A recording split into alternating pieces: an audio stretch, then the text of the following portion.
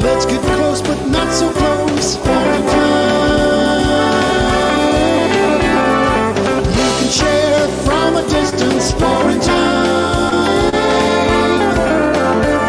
You know we want to see each other. You'll have to stay in your quarantine space while we talk.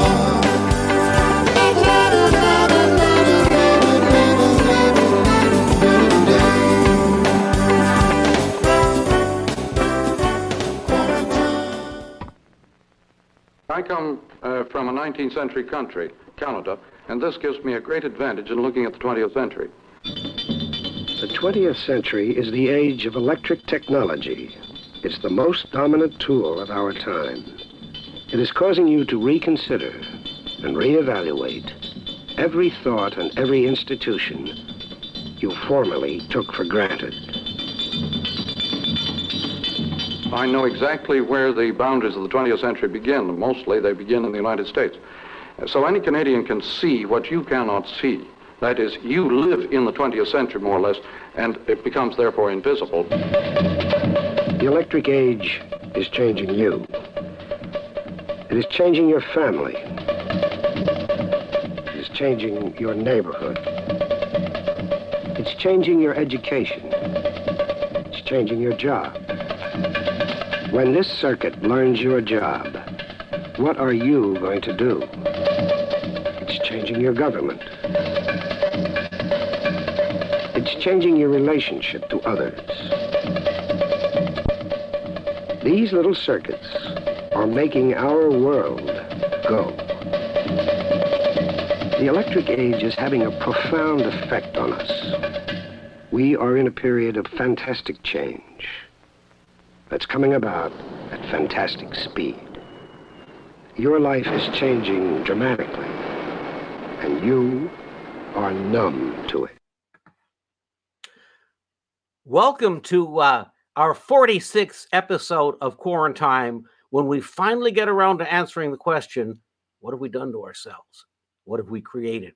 I'm Peter Hirschberg, and on today's episode, we're going to dig into how the creation of new media is changing mankind and how it may well be a form of evolution. And we're going to do it with Andrew McLuhan, grandson of Marshall McLuhan, probably the foremost scholar of helping us understand all of these things.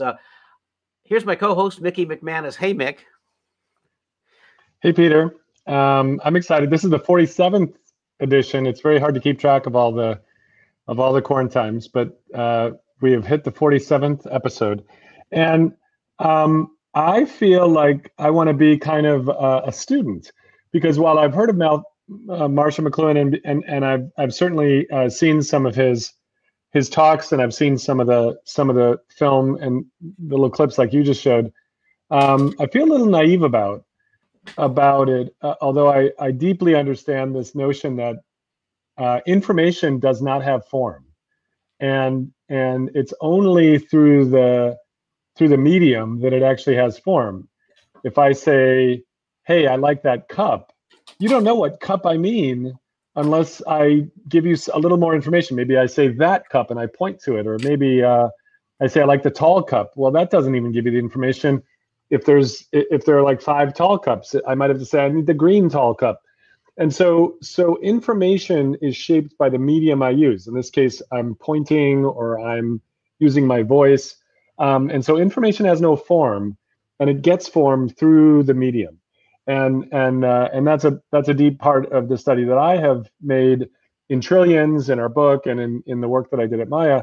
And I'm super excited to hear from Andrew, and also to get a sort of secret dive into the archives of the McLuhan Institute and learn a little bit more about what's happening there. I'd love to bring Andrew on.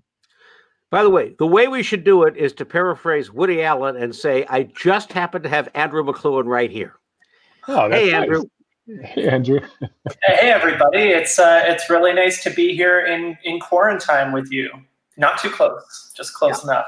Yeah, exactly. You know, so much of our audience is from Silicon Valley, and you could argue that the work we do here is inventing new forms of media figuring out what to do with them, and then dealing with their consequences. And it's perhaps because we don't all bring some framework to this that allows us to anticipate what we might be doing next, that we get into the trouble we get. So maybe we should start at the beginning. I mean, I think you guys down there do most of the tinkering, and the rest of us deal with most of the fallout, don't we? When I first joined Apple in the 80s, and I'd studied McLuhan, as you know. I had studied with Tony Schwartz, who'd worked closely with your grandfather. Yeah. And I was keenly aware that I was there, and we were giving birth to a new medium. Like, people were supposed to use this to do something. It was completely not clear to us what that thing was or where the media fit. And I remember when I first came out here, there was a Wall Street Journal article one night that said, perhaps personal computers are fads. And then there was a wonderful article in the New York Times called Finding Home Computer Uses. And they kind of understood the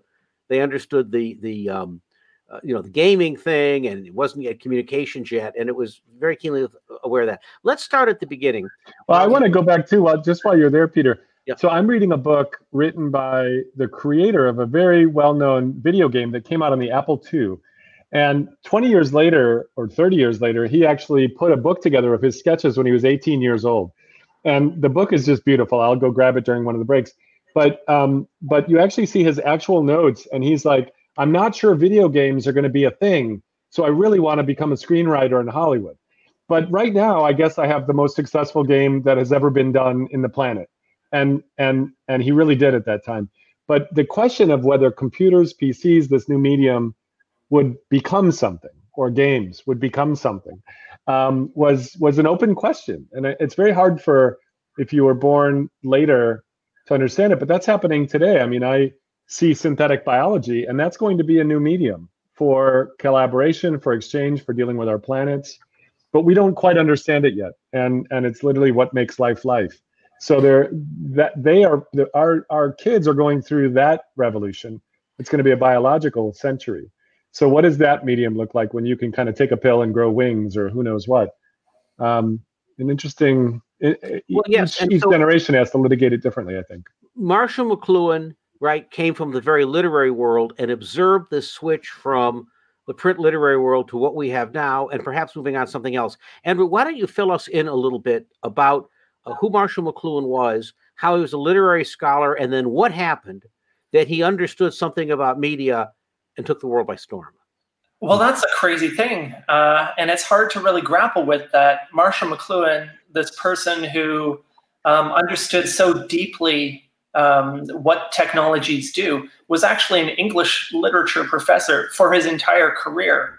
And that's a fact that can't be ignored, because it's really out of the field of literature, literary criticism, that he came to understand how technologies work. And it's crazy, and it sounds crazy, but basically he took a lot of the things he learned for literary criticism, for understanding the effects of language in literature, and he turned them to technology and culture, and understanding the effects of technologies and cultures. It seemed crazy at the time. It makes a little more sense now, and especially since he developed his work over several decades and came to the conclusion that all our technologies are basically extensions of ourselves, and they all have the same or similar properties to our languages. So if that's the case, then it makes sense that somebody who's an expert in languages and what we do with them, i.e. literature, would understand a lot about the effects of technologies if they understand the effects of language and literature. So it's a kind of quirky thing that shouldn't work, but it does. And it's a really interesting thing. Mickey, I as well am a student. I grew up around this stuff. My father, Eric, was Marshall's oldest son and colleague for many years. And I've been studying it pretty hardcore part-time for only about 10 years. And I feel like I've only just begun. Honestly, it's really a huge, complex world of associations and peripheral figures and subjects on the edges. The irony is that I'm a McLuhan specialist, but in order to be a McLuhan specialist, you really have to be a generalist, because he drew from all these different fields, from economics, from history, from biology, from sciences, from literature, from ancient Greece, from everything, from poetry especially. And he brought all these ancient sources up to the present. But then when he got to the present, he discovered this amazing thing, and that is that we can use what's happening today in the arts to understand what's happening today to us via technology. And I think we're going to get into this, but the reasoning is that these new technologies affect us very profoundly, and every major technology kind of remakes us, and then we respond by remaking culture. And so by keeping an eye on the changes in culture, the changes in language, in painting, in music, in poetry, across all these arts, you keep an eye into those changes, and you can extrapolate, in theory, maybe in practice, what's actually happening technologically. And I love this idea that, he had to be a generalist to really understand it, and you've had to become more of a generalist, because I'm very interested in how things don't stay in their buckets. They don't stay in their safe little boxes. The act of you doing something changes you and the thing, as you're saying, and something from language and literature. I mean, that was a early technology invented by humans. Yeah. And that isn't, it doesn't stay safely where it is. It sort of starts infecting the way we think, It turns out that the study of technology, the study of media, is really the study of environments. It's an environmental science of another kind. And a lot of the shaping functions seem to be built into the environment, but we don't recognize the environment. So much of, one of our past guests, Kay Foster, said, context is decisive. And her point was that, like, when she wanted to change her whole life, she actually moved to another state, and it changed her life because she had to do things. Behavioral psychologist Ting Jiang, who's been on the show, has said that one of the most important moments to take advantage of if you're trying to build a new healthy habit is the moment you move.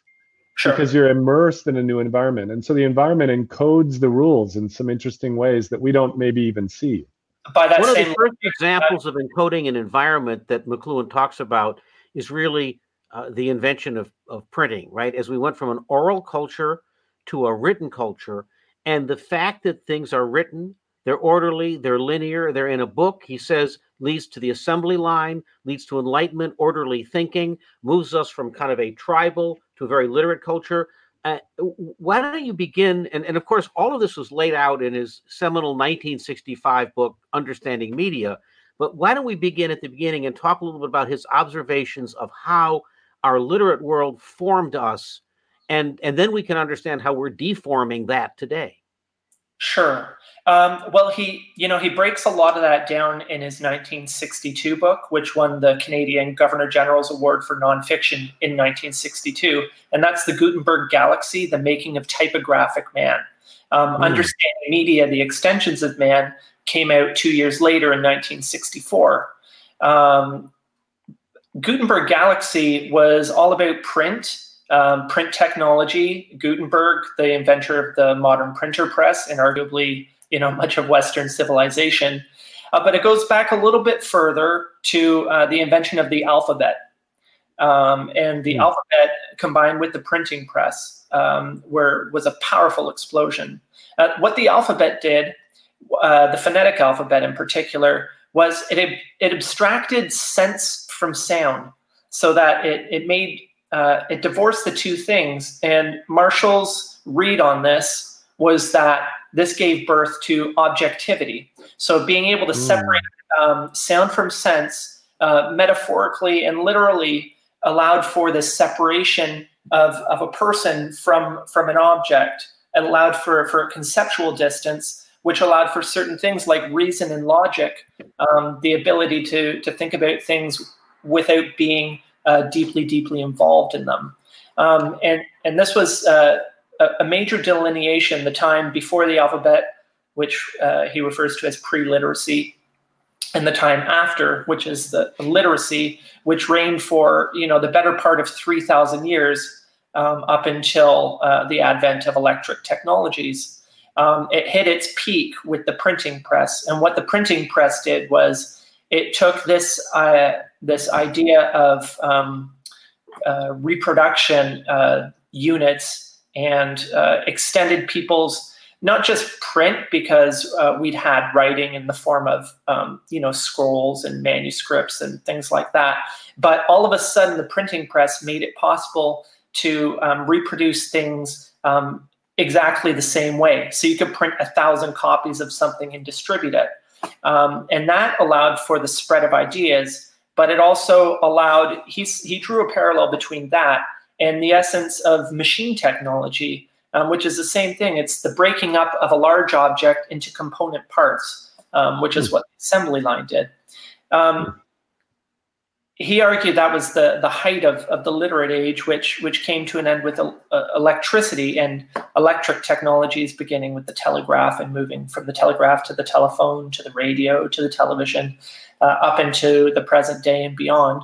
And the curious thing he suggests is that the effect of electricity and electric technologies was to, as far as extensions of our being goes, was to extend our nervous system, our entire nervous system, outside of ourselves and into a global embrace. And this had a lot of profound effects. It undid a lot of this work of distance and objectivity and separation, which were the hallmarks of the mechanical age, the literate age. And if it didn't take us back to pre-literacy, it took us to post-literacy, which is not quite the same thing. And we can see today, as there's a rise of either fake news, or do you believe this, or I have my own truth, or some lack of objectivity, it's almost predicted as you go back into what he would call a more tribal world where people behaved like that, and we didn't have the singular true north of truth, which we're going to get to. This almost reminds me of Walt Whitman too. The sort of all the cells that make you make me, and the idea that we are many and multiple and everything. Was he influenced by people like Walt Whitman and poets or other philosophers?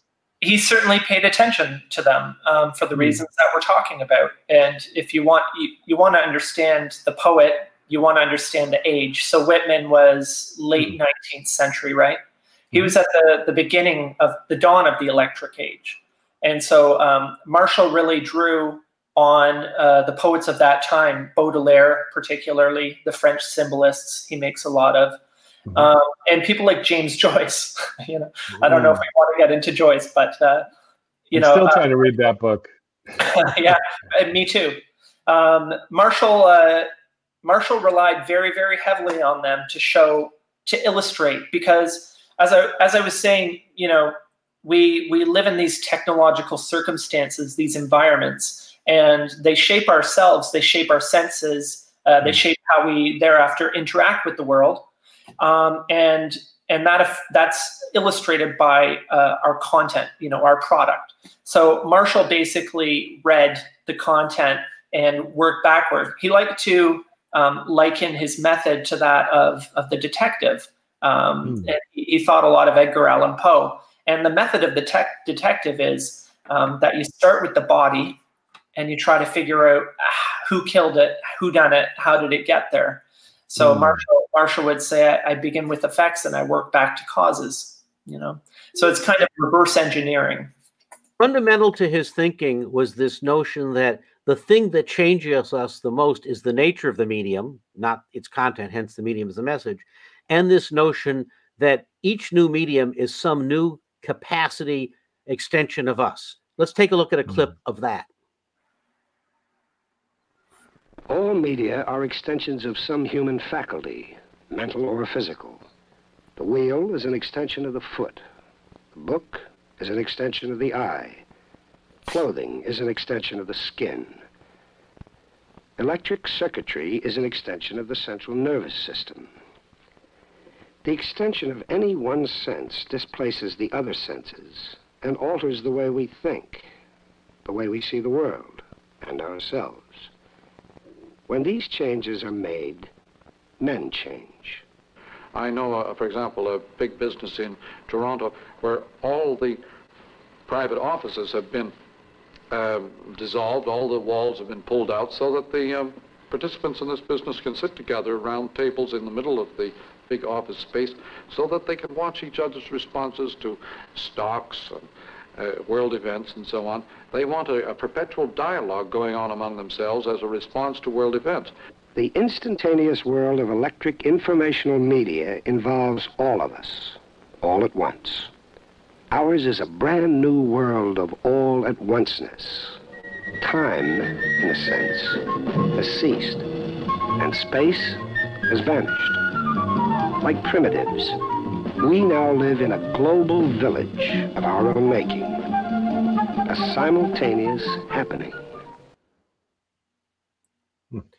So a lot going on there. This notion that that each of these new media extends us also suggests that when we do that, in a way, we amputate that function, right? When we get into a car, we're kind of disconnected from the ground and our feet disappear. And even today, when you disappear into cyberspace or you're on a Zoom call all day, in a way, your body disappears and you go into that matrix. He was keenly aware of how changing media changes us. Mm-hmm. Yeah, this is the subtitle of his 1964 work, Understanding Media: The Extensions of Man. It was, he later co-authored with my father, Eric, a book called Laws of Media, The New Science, which was an attempt to come up with general statements which can be made of all technologies. And they came up with 4. One of them was that every technology enhances some human function, enhances, extends. We create a new technology to speed up something, or to make it more effective, or to make our lives easier one way or another. The microphone extends our voice. The speaker allows other people to hear us, et cetera, et cetera. So this is one of the 4 effects, the laws of media. And as you mentioned, Peter, there's a kind of a flip side of that, that every time we extend a sense, we kind of numb its origin, which is a curious thing. And the other thing which you brought up is that we extend these things, our senses, and we know that when you enlarge or enhance one sense, when you toy with any sense, whether you're enhancing it or numbing it, you affect all your senses, because our senses exist in this equilibrium, this ratio, something that a long time ago was referred to as the sensus communis. And people are keenly aware of this, for instance, when they go blind at a stage in their life, and they find that all of a sudden they're able to hear a lot better. Their sense of touch is heightened. When we affect one sense, it affects them all. And we see that in our environment.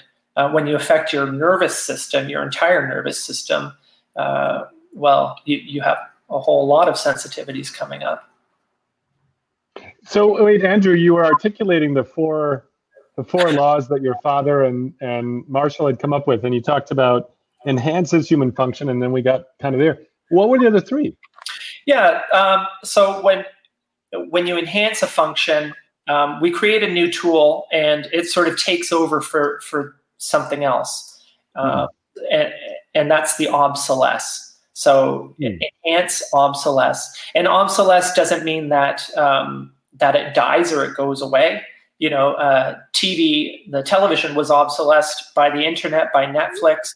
It's constantly being re-obsolesced, but it's still very much with us. I want to stop on the obsolescence thing too. When I was an intern, I'm a product designer, and so when I was interning in college, I got to work for a summer at a place called Brooks Stevens, and you probably have never heard of Brooks Stevens, but Brooks Stevens was one of the sort of titans of the 40s, 50s, 60s for industrial design. So there was, there was Raymond Loewy and Norman Bell Geddes, Dreyfus, and Brooks Stevens. He's the one who coined the phrase planned obsolescence, and he introduced the idea of a model year for cars. Cool. Because then people would buy more cars. You would obsolescence them.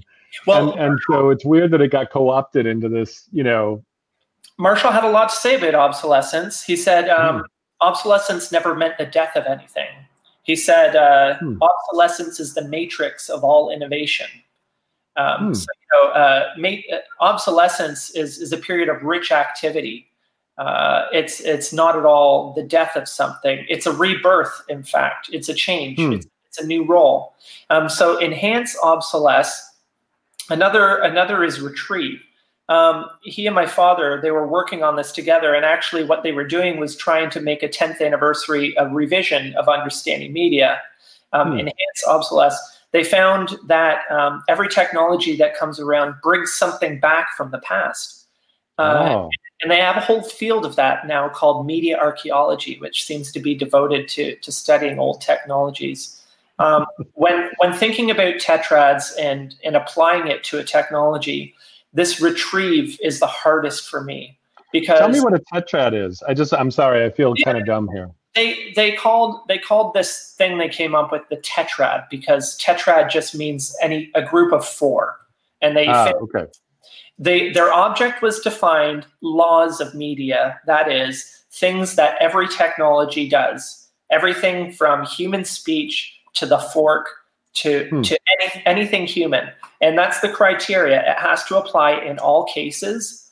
If it doesn't apply in all cases, it's not a law, a capital F law. So they ended up finding four things. The retrieval is hardest for me because in order to know what something is retrieving from the past, well, you need to know a lot about the past. Otherwise, you'll never come up with it.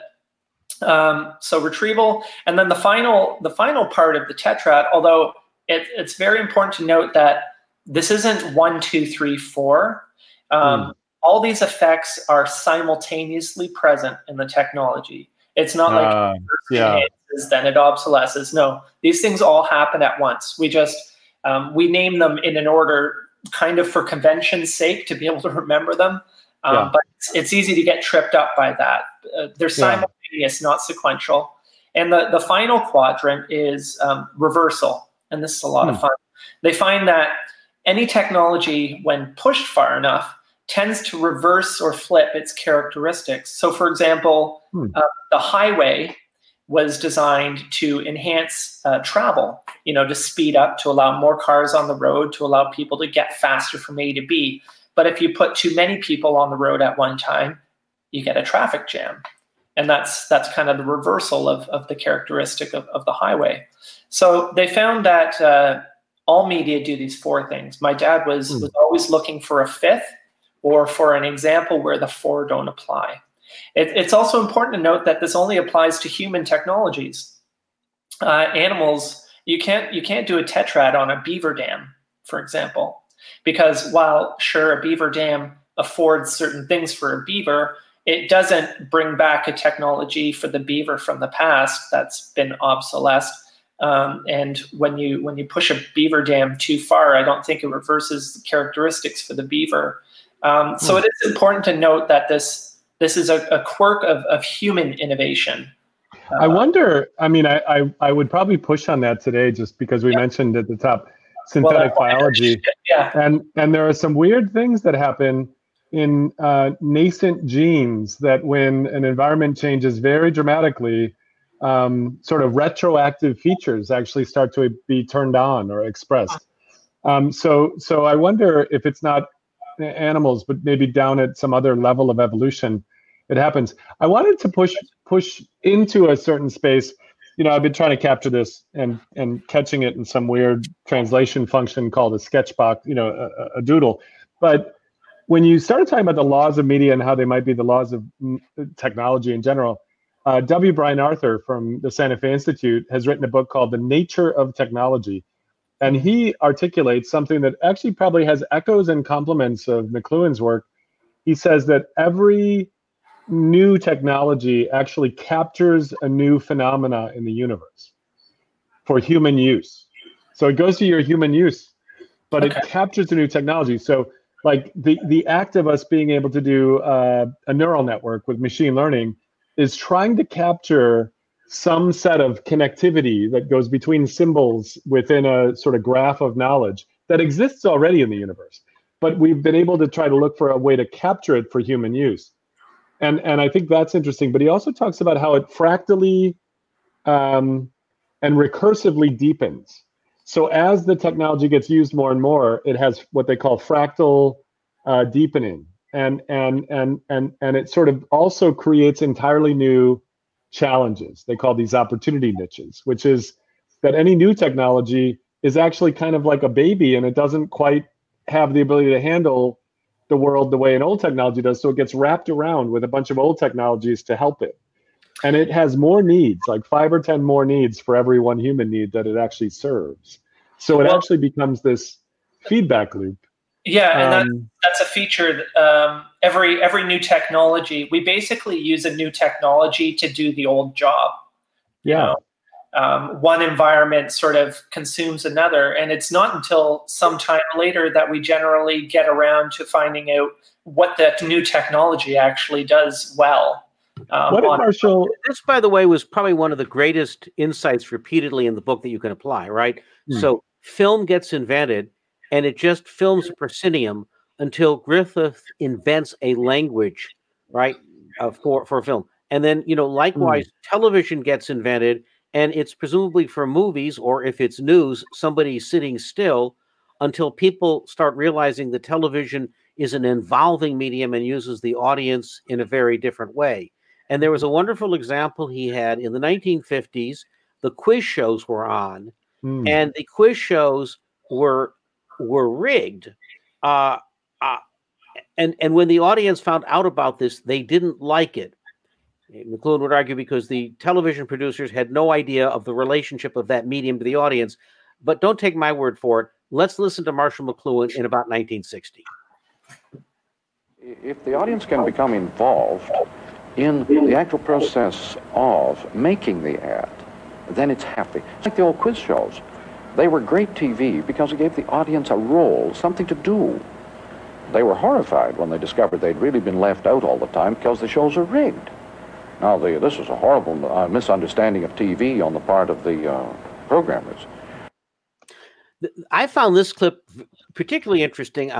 About 10 years ago, when I was chairman of Technorati, one of the first user-generated content search engines, and this was right around the time when we were working with advertisers, and we realized that if consumers actually had their own content in the ad, so this is the beginning of influencer marketing through people's networks, but basically it was a more powerful thing if you showed up in the ad rather than just it coming top down. And that's essentially what McLuhan is forsaging here, basically saying if the audience had a role, something to do, if you put the audience to work, you had a much more powerful piece of media than if it just was stamped out, more literary printing press style.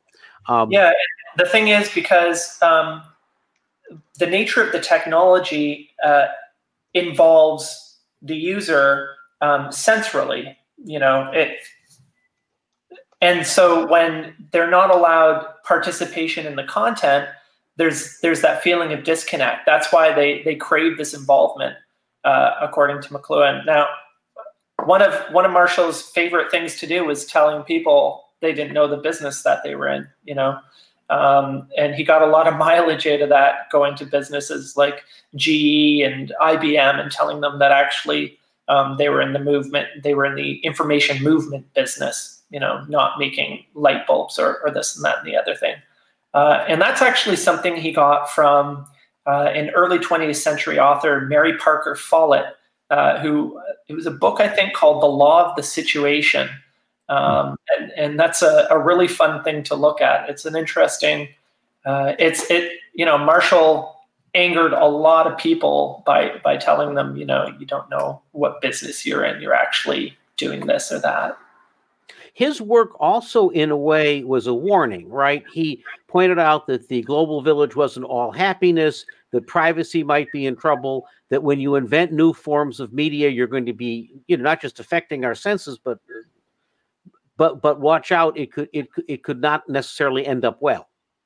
Yeah, I mean, he saw that technologies affect us on a few different levels. He constantly uses this phrase, the psychic and social consequences of technologies, and or personal and social.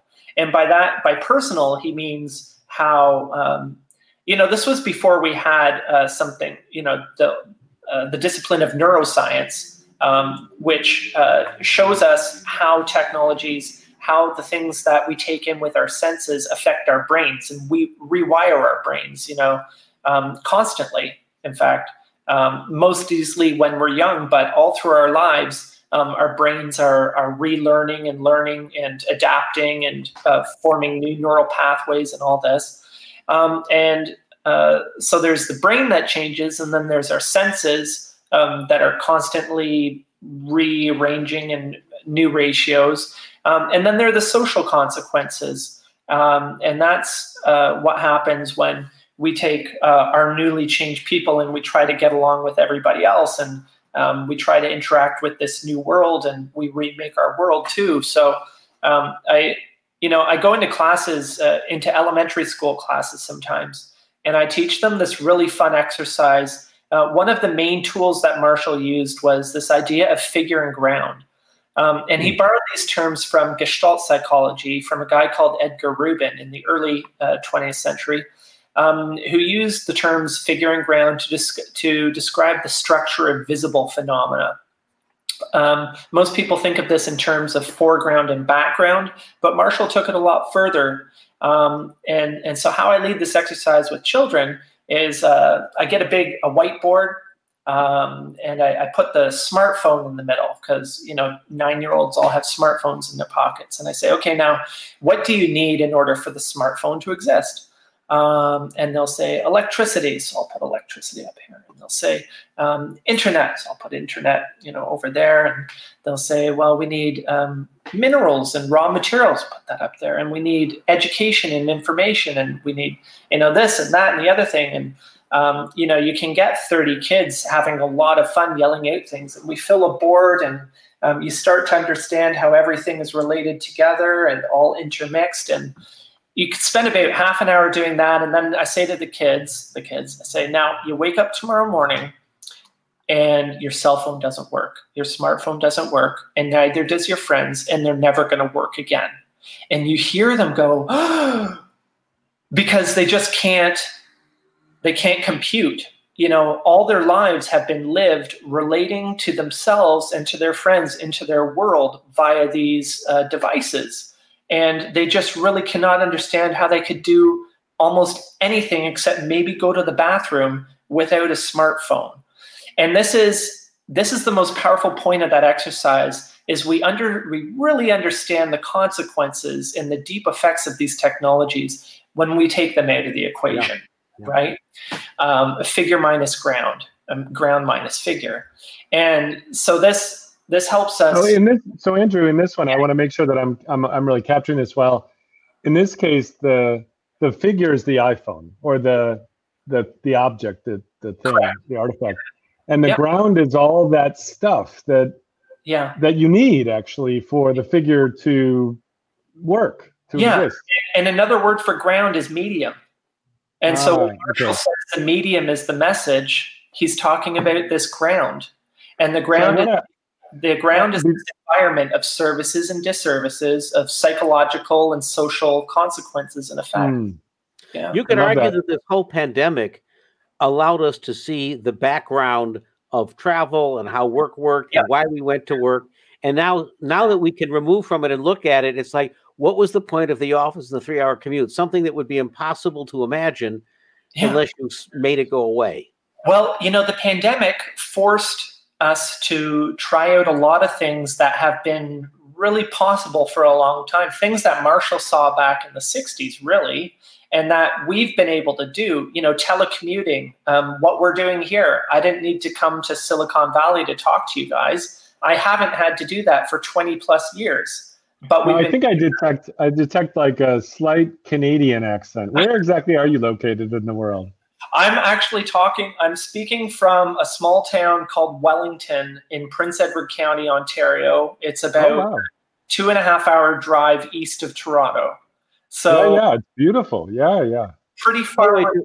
To fully balance out the geography, I'd like to bring we have one more guest who I'd love to come in and join and listen to this. I'd like to bring in John Clippinger from MIT, who's probably up in New Hampshire now. Hey, John. Turn off your mute, John. Because Marshall would tell you that by amputating your sound, you're flipping into a.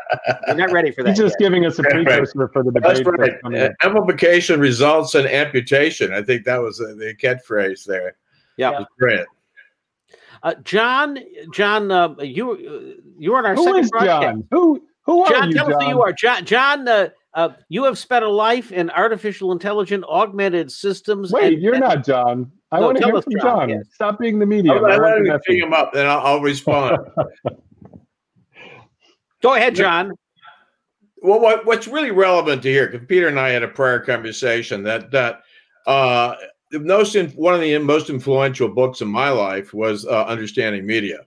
And I was in college, and I read that book, and that really changed my way of looking at things, and decided where I was going to go to graduate school. I mean, that and a number of other books. I was also interested in cybernetics, and so Norbert Wiener's cybernetics books. There was a whole slew of books that started to come out around the media, and really thinking about technology as something that shaped us, and that we weren't shaping it, that we were embedded in it. And it was a whole new way of framing things that was quite at variance with the prevalent way in which one was taught. And so I was just fascinated by that. And I was interested also in myth and Levi-Strauss and sort of how the construction of reality and how technology helped you construct reality. I remember I was at Yale at the time as an undergraduate, and Carl Deutsch had a book called Nerves of Government, and he was looking at a cybernetic model of government. Again, this notion of technology extending certain aspects of our body, our mind, our senses. And that just became a whole new interpretive medium. And then from that, learning and studying with Gregory Bateson, and there's a whole slew of sort of intellectual innovations that started to happen in that time.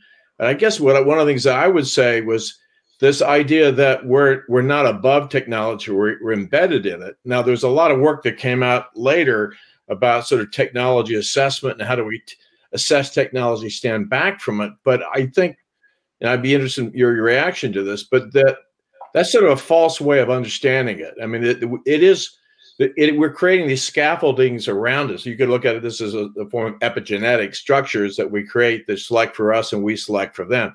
There's a mutuality about the whole thing that is a very different framework than one is traditionally taught.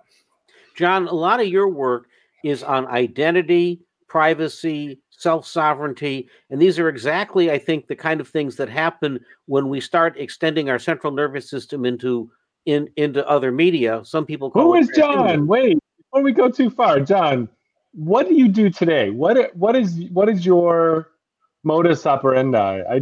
I'm not sure if you're like actually just Max Headroom, if Peter created you.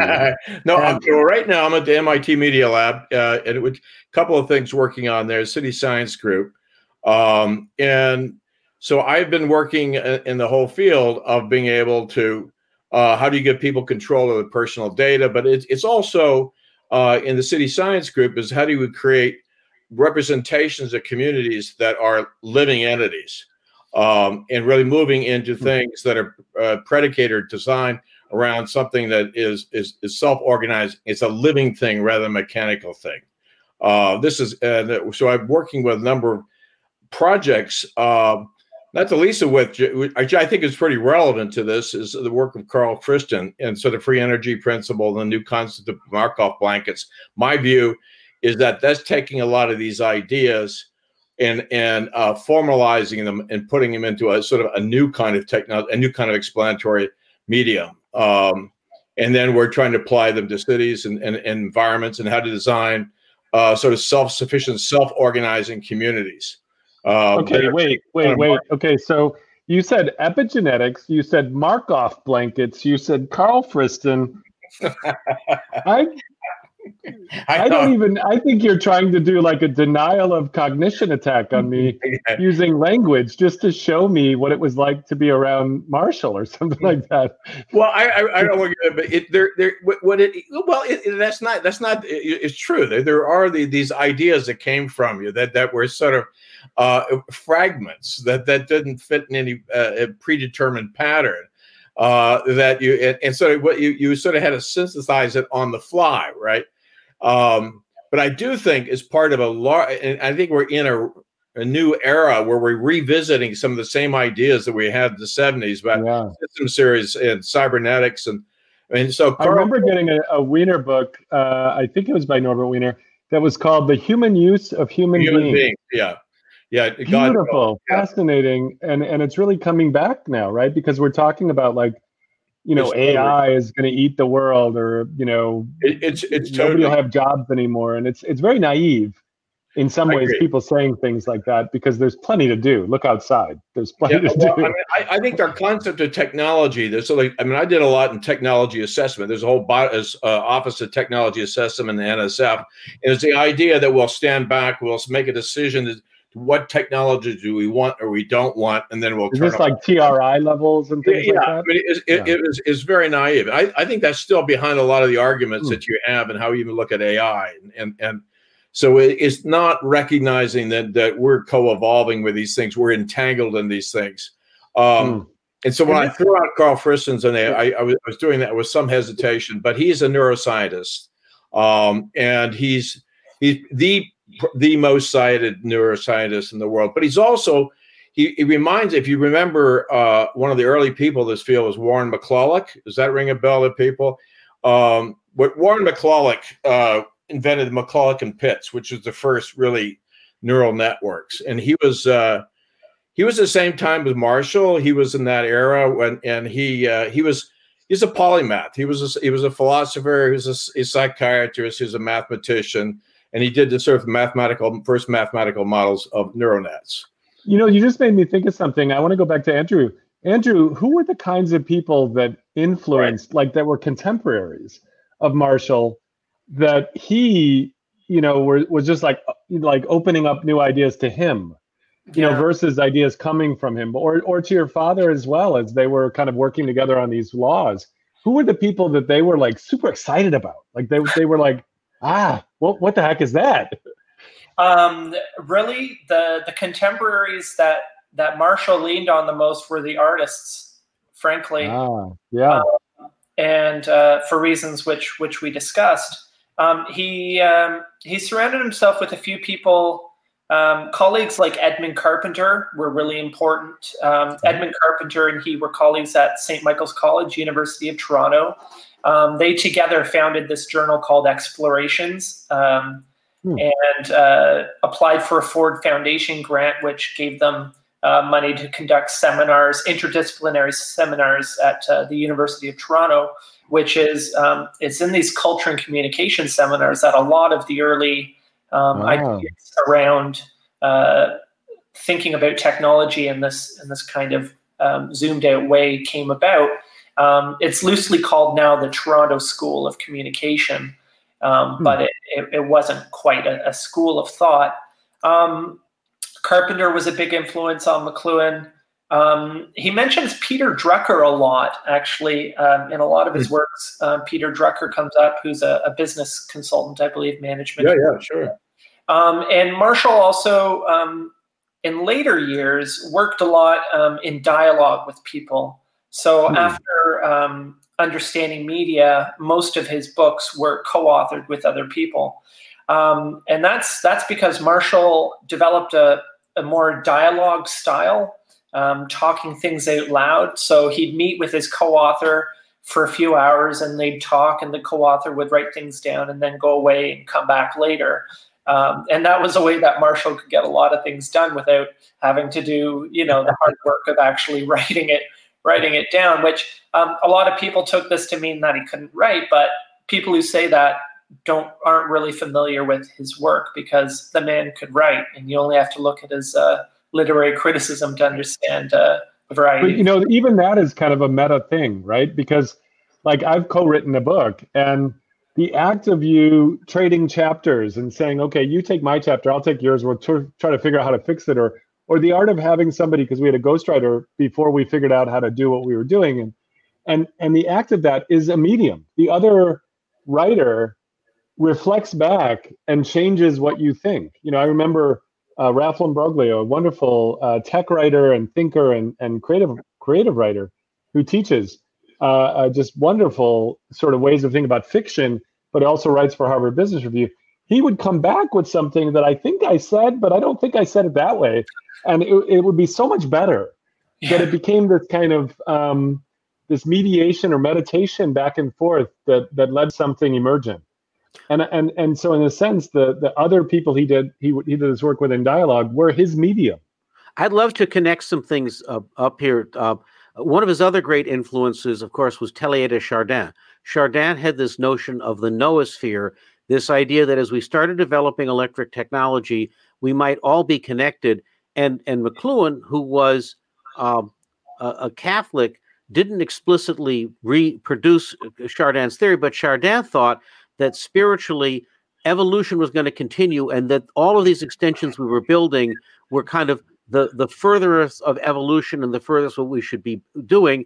And John and Mickey, both of you use strong biological influences in your approach to artificial intelligence and to systems. And I think there's a loop closing here that we refer to biology, we build the future, and we go back to it. Peter, can I comment on it? Because another influential book to me was The Phenomenon of Man, Teilhard de Chardin.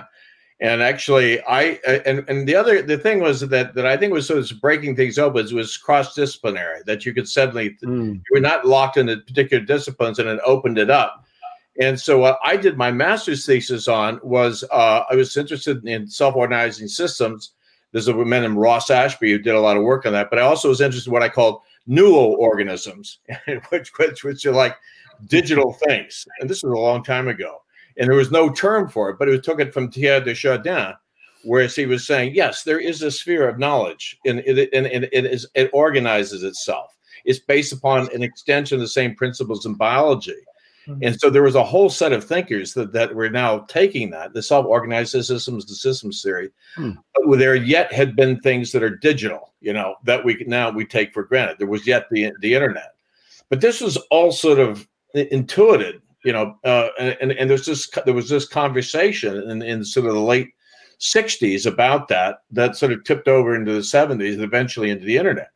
And I love this idea of sort of the archaeology of technology. And, you made the point, Andrew, the sort of retrieval component. And I always hear about futurists talking about blah, blah, blah. And I think futurists are about as good as a flipped coin. They're just as accurate. But I am interested in people who do scenario planning, who explicitly look at sort of the long, big past and the eye of today, and then the long, big future, and look for retrieval from the past, sort of archaeology to figure out what might actually happen, in the future. One of the best examples, Mick, of that was Marshall on privacy.